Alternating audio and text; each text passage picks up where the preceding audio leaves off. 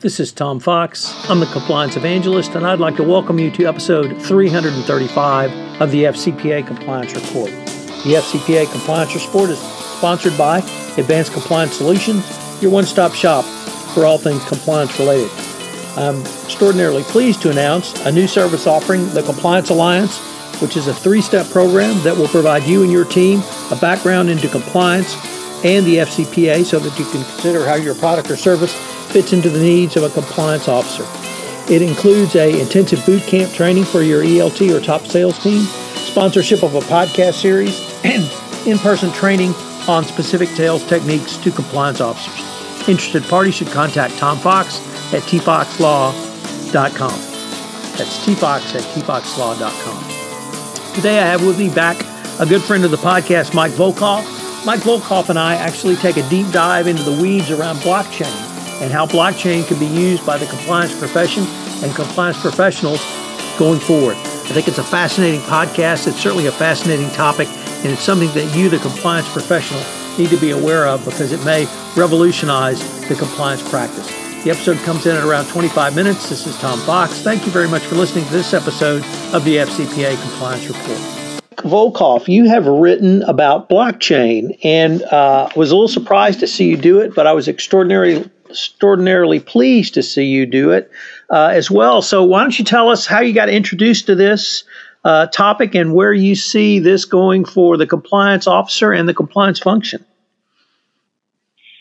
Well, I thanks, Tom, for the opportunity to discuss this with you. I happened to be at a conference in Singapore where you introduced me to the folks there, and it was a fascinating conference. But one of the presentations was on blockchain technology. IBM representatives were there, and they put on a presentation about how it can be used. And IBM, I think, is one of the leading companies in terms of developing the technology. But I've always wanted to understand it more, but they did such a great job in the presentation. And they showed how this could be applied specifically, like in sort of supply chain management. And I was so impressed by it that, to me, applying it in the compliance context is a no-brainer. Now, I know there's some issues still, and there has to be more universal acceptance of the technology, and the cost has to come down, but I think it's going to happen eventually. And the idea of having a shared, immutable ledger with transactions that cannot be altered, are digitally protected, and cannot be altered. And literally, you can't go in and scribble and erase an entry. You add on to just a chain. You add a new block to the chain, and it keeps going on and on and on. The idea of a distributed ledger and the security of it is just fascinating, I think, for compliance practitioners. And I think, and I'm a real advocate that, this is on a small scale, Tom, but, I've seen clients and companies that were doing due diligence, through paper. And then they moved to a third-party platform. All the, products are out there. And lo and behold, they're happy. They have much more time to devote to chief compliance officers, to other issues. And it showed to me the value of technology, and that's really the future here, is not to ask for 100 more bodies, ask for 20, and then a budget that includes new technologies. And it's used in the Bitcoin application, in the Bitcoin service, but it has the potential, to me, to be revolutionary in terms of auditing, monitoring, and so many other supply chain management, that it really could knock the socks off of, exactly, and I don't mean socks by Sarbanes-Oxley, but it has the potential to do a real great service and leverage chief compliance officers. I don't know. What did you think? So, Mike, I guess a couple of things struck me about your article and what you said, and where I would really like to take this conversation on blockchain. The first one is that it creates, as you said, an immutable history, meaning it can't be altered. And one of the problems with spreadsheets in Excel is they can be altered, and you don't have a auditable trail. You don't have an audit history. You don't have a change history. You don't have a track change by who made the changes. So it certainly opens up that sort of manual recordation is subject to manipulation and fraud. But with blockchain, it's really two parts. It's a transaction, not necessarily a financial transaction, really any node of information, as they would call it, and that's the block. And then it's put together in the chain. So that's how you come up with the name blockchain. And I guess I see for the compliance practitioner multiple applications. You talked about due diligence, and when we in the compliance world talk about third parties, we're largely focusing on ownership. Are we doing business with either a nefarious person or a government official or an employee of a state-owned enterprise hidden through some type of shell corporation or other clouding or fogging up of ownership structures? That's what we're focused on. And this blockchain speaks directly to that. So we would have the opportunity for there's full transparency in ownership. That can be audited, that can be looked at, it cannot be changed.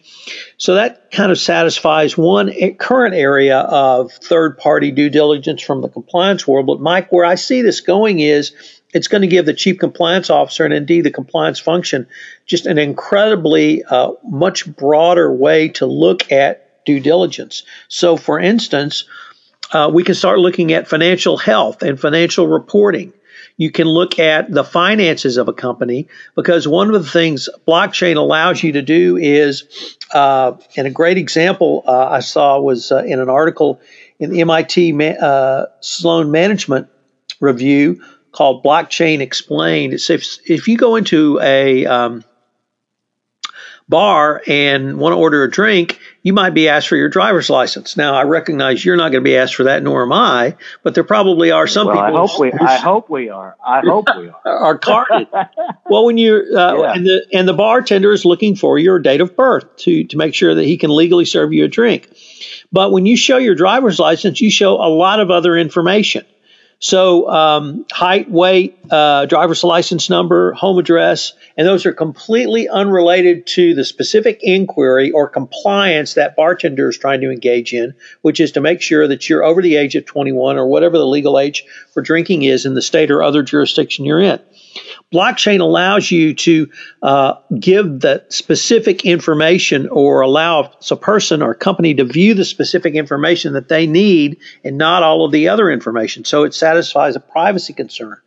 But when you can look into the financial information, it is exactly as you said. You can see if one, is there an invoice from someone new or different that shouldn't be there, but also you can see the financial health and overall spend of third parties. So if you think about a couple of recent or a couple of FCPA enforcement actions involving Oracle and Mondelez, where they were sanctioned by the SEC for not being able to determine where their distributors in India spent money for marketing.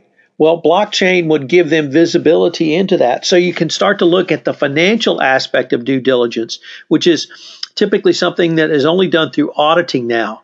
So, and which is an expensive, time-consuming, and separate speciality from the chief compliance officer or the compliance function. So it gives you the opportunity to take a look at the financial side. It certainly would allow you to take a look on the sales side of things to determine who you're selling to, and I bring that up in the light of this week's announcement by the Department of Justice. They are seeking civil forfeiture against a former Texas-based company called Coastal Industries, Coastal. And Coastal was bought with money that allegedly came from the 1MDB Malaysian sovereign wealth fund that was stolen from them. Oh, yeah. And so it's led to me to question, if you're a company now, do you need to do due diligence on the people who are offering to buy your company? Not just the people who are selling for you, not just the people you're going into business with as joint venture partners or some other strategic relationship. But what about now? Do you need to worry about that? Because Coastal is now being subject to a civil forfeiture action. Now, the government is not asked to take over the company, but they're going to get seeking some remedy. And if Coastal got money from that was stolen from 1MDB that was part of the sales price, that's subject to being forfeited back to the government. So blockchain could, work towards solving that problem. It could also work towards things like in human resources. Blockchain would enable organizations requiring specialized talent and capability to better obtain information about potential contractors and partners beyond simply the ownership information. Are they properly credentialed? Can they deliver the services they say they're going to deliver? All of this information could be available in a transparent manner. You also hit on the provenance of certain products or services. I think you used the example of fish, but it could easily go to conflict minerals. It could go to extractive energy. I've got a friend that developed a tool to show the provenance of honey that was imported in the United States to show that it did not come from China. And apparently there's an entire trade ban against Chinese honey coming to the United States for completely different reasons from what a chief compliance officer would normally worry about. But if you can determine the provenance of the services and goods in your supply chain, it could probably or possibly at least help you from securing both financial fines and penalties for importing goods you couldn't import, but also the huge reputational issues that we've seen U.S. companies have around child labor, around slave labor, around goods that were conflict minerals, conflict diamonds, or anything else that really can reputationally harm a company. So I really see Tom, you've raised some. I wasn't even sort of focusing on all of those types of issues that are just more than significant. You're talking about sort of company threatening type of issues where you can sort of avoid reputational damage through blockchain. I was sort of looking at it, internally and in terms of this. And the one other thing I would throw out to you is, and see what you think about this, is the contract rules that you can install in your system, such that if any of those parties you're talking about violates a contract rule, you get immediate notice. It's not dependent upon an audit that occurs a year later or something else that happens. But I wasn't even thinking about it in terms of the broader issues. And also, now you're also raising the possibility that if I have a buyer, I have to do due diligence and I have to get warranties as to where the money that they are coming to me to buy my company or buy whatever whatever they're going to buy, that I have to make sure that money isn't illegal proceeds now. That's what you're suggesting. Well, right? it's not what I'm suggesting. I think that's the law now. Yeah. But what you're saying is, and you're right, this new sort of aggressive kleptocracy initiative, people now have to make sure that they know that, and that they confirm that this money that they're receiving isn't illegal proceeds. I think you've raised a lot of difficult issues, but the one thing that I heard about at this presentation is it's not.